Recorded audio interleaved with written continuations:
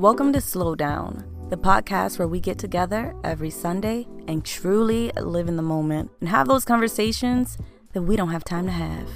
Grab your coffee, tea, kombucha, wine, whatever you like to sip when you're unwinding. Today I've got myself a prickly pear wheat ale, something different. It's by the Grand Canyon Brewing Co. Let me open it right now. A little bit of ASMR. First sip. Very light, not too sweet, not too bubbly. What's the calorie count on this thing? I don't see it on the can, but I read somewhere. I think it might be 100 calories. So typically, I like to start my episodes with an affirmation. I'm a creature of habit. I'm always doing something in routine, but I'm going to switch it up today, and we are going to open up this episode with an excerpt from Queen Badu, Erykah Badu. My grandmother always told me to pick my friends like I pick my fruit. And if you don't want to be a positive influence in my cipher, then you can kick rocks. I heard that to my core, like deep down into my core. I don't know about you, but I like my pears soft right before they turn, and I like my bananas spotty like a leopard. It ain't for everybody, and I do like to believe that us as people really can be compared to how we like our fruit. We all have different preferences in fruit, and what I like might not work for the next person. I didn't really know what topic I wanted to focus on for this episode, so I figured I'd just combine it because they kind of go hand in hand, starting with when your online presence is more important than your real life, and then we're going to close out on making those connections. Online, you can be whoever you want to be. There is a lot of flabbergasting on the internet. Sometimes people are very outgoing online, and in real life, they are completely different. Some people are very nice and friendly online, and offline, they are so standoffish and not approachable, like at all. So I recall the times I've been invited to influencer events. Oh my goodness. It's either hit or miss with those things.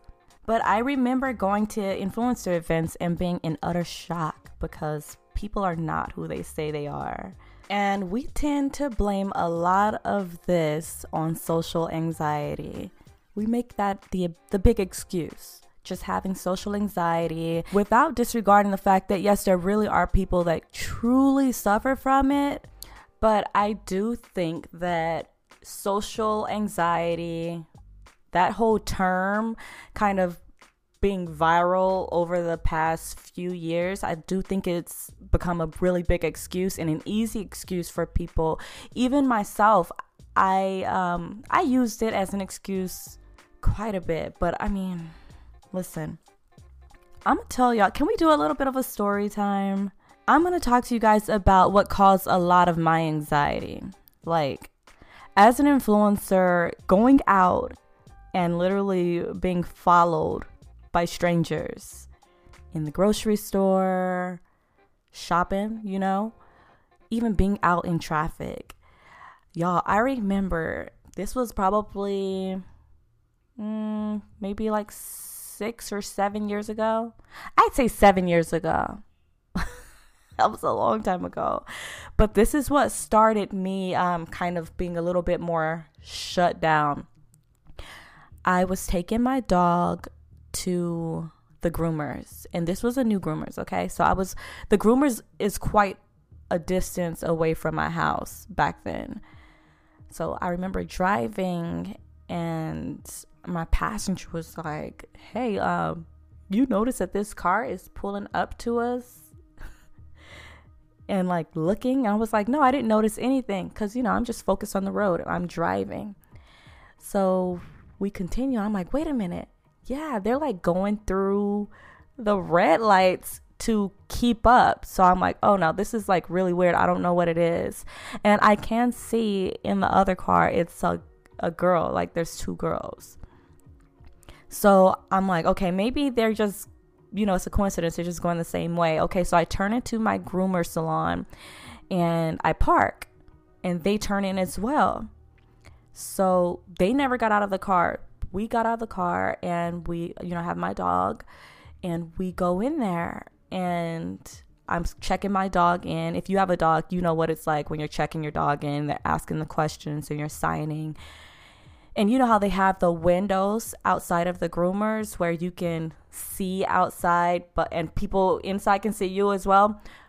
But, you can't say anything or hear anything because you're inside of a different section in the store. So I can see these girls and I'm like, okay, this is weird. I don't know what this is.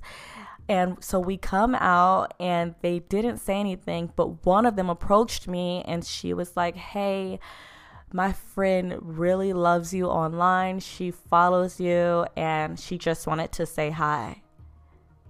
Y'all, you followed me for like 2 miles to say hi?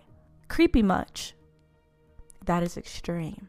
It's the accumulation of moments like this, because I remember being in the grocery store and having this couple following me for the longest, aisle to aisle, like just following me and like staring, and like it was weird.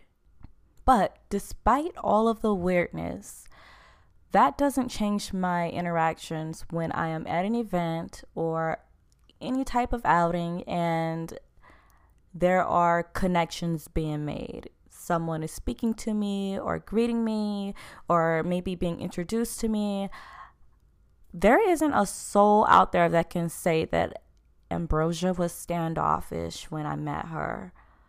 And if someone interpreted that, I must have been really busy or being dragged from like this side to like that side. I remember when I went on the 8-city tour with Chrisette Michelle, Courtney of The Main Choice, and Fash. I remember it being so hard to focus on a conversation and to talk to one person and to talk to another person.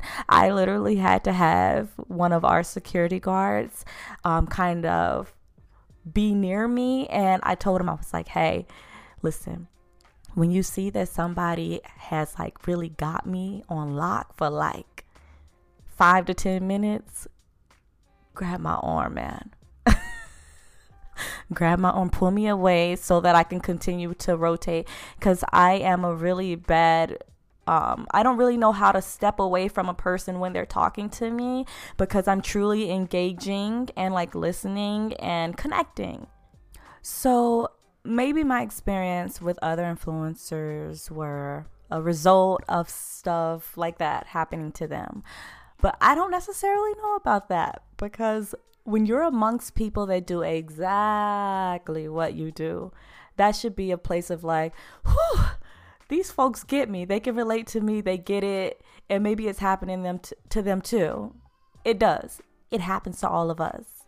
So in short, we got to do the work and heal and understand that not everybody is the killer. I can catch myself when I'm having a minor panic attack, like, yo, this chick's following me or this dude's following me. And we're like, oh my God. Like, sometimes you can get into your head and just overwhelm yourself 100%. So how do we focus on real life? Making those connections. I personally, I won't make the mistake of letting people choose me. In the previous episode, I mentioned making the mistake of letting brands call the shots. I'm not doing that. I'm not at all entertaining relationships that just don't feel good to me. My aura attracts a lot of people. I say online, I've told many stories, I attract crazy. And when I tell people what life is like for me, it's super easy for people to think that, oh, she is just flabbergasting. But when people get around me and they witness it for themselves and they see like this girl, yeah, she attracts crazy. I've never seen that type of stuff happen to people. I'm just glad that I have witnesses. And there are a select amount of people that know that I am not lying when I tell these stories. With that said, people love to try to make me their best friend. But if the feelings aren't mutual and there are no hard feelings at all, we can't be one-sided best friends. Genuine connections simply are not forced. The type of friendships I have, like, I don't have to talk to you every day. We don't have to see each other every week. My best friend in the whole world, I have not seen her in a good year. Granted, she does live in a completely different state, but when we connect, it is great. And the feelings are mutual. It's not one-sided. It's very natural. Nothing is forced. It's not giving try hard on either end. Remember back in the day, even before my time, the phones and the pagers and just seeing that person out and about and being excited and there being a genuine interaction because maybe you're interested in the same stuff and frequent the same places. That feeling you get when you see someone that you made a connection with at a previous time, again, like, oh, hey girl, we in the same spot. Like, hey, how you doing? Does that make sense? And I know it just sounds weird because I wasn't an adult during that time, but I miss those connections that you make with people randomly because you were in the same spot. It's like the guy in the coffee shop. I don't even know his name yet because our encounters are so fast. But those 5 minutes it takes waiting on my drink be so golden. In those moments, it's like, yeah, you get it. And then I might not even see him again until like another week or two. But those moments are so nice. Addiction to people is so real. Addiction to personalities is so real. It's like people just love to overconsume. It's like a drug. When people want to talk every single day and hang out every single week, I always reference my sign. I'm a Taurus. I always say that. Y'all know that by now. I'm a Taurus.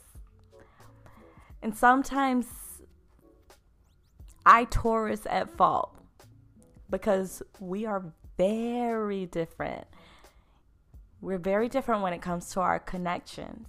But I said all of that to say that I'm focusing on real life connections that feel good to me and not forced and not prioritizing like online connections over real life.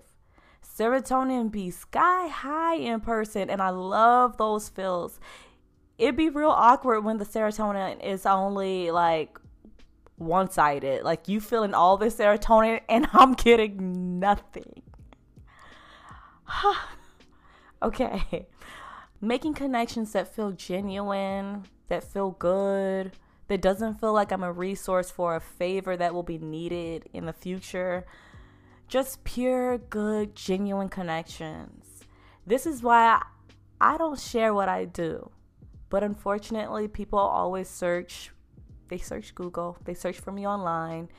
And of course, I'm easy to find because my name, Ambrosia Malbro, it's real deal. I really wish that I stuck to an alias, like, hands down to all of y'all that were smart back in the day and that use your online name. Like, people knew me as X Golden, but they knew X Golden was Ambrosia Malbro. I really should have been like, I should have had an alias, okay? And even today, like, I'm not giving my number out to nobody else. I'm not giving my social media out. And I told y'all my fake name. I'm not even going to share it on here because, like, I have a fake name. Okay? It's because I want those connections to still be, like, cool in person. But it's sad that in person that I even feel the need to have a fake name. That's really bad. I think this prickly pear ale got me doing a lot of talking. I am very chatty today. Okay. So I guess we're taking things in reverse, and y'all ready for an affirmation? Go ahead and close your eyes. And now we're just going to focus on breathing. And we're going to take in this affirmation for our week. I seek out people who are kind and like-minded.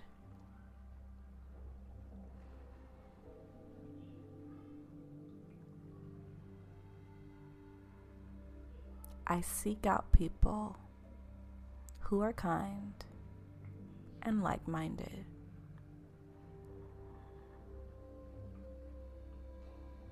Because those feelings that we feel when we make those genuine connections,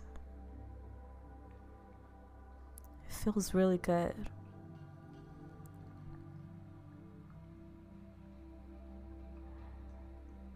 When you find out that someone has the same interests as you,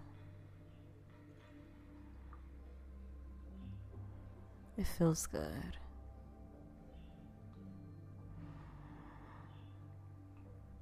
We're focusing on genuine connections, surrounding ourselves with kind individuals. Breathe in, breathe out.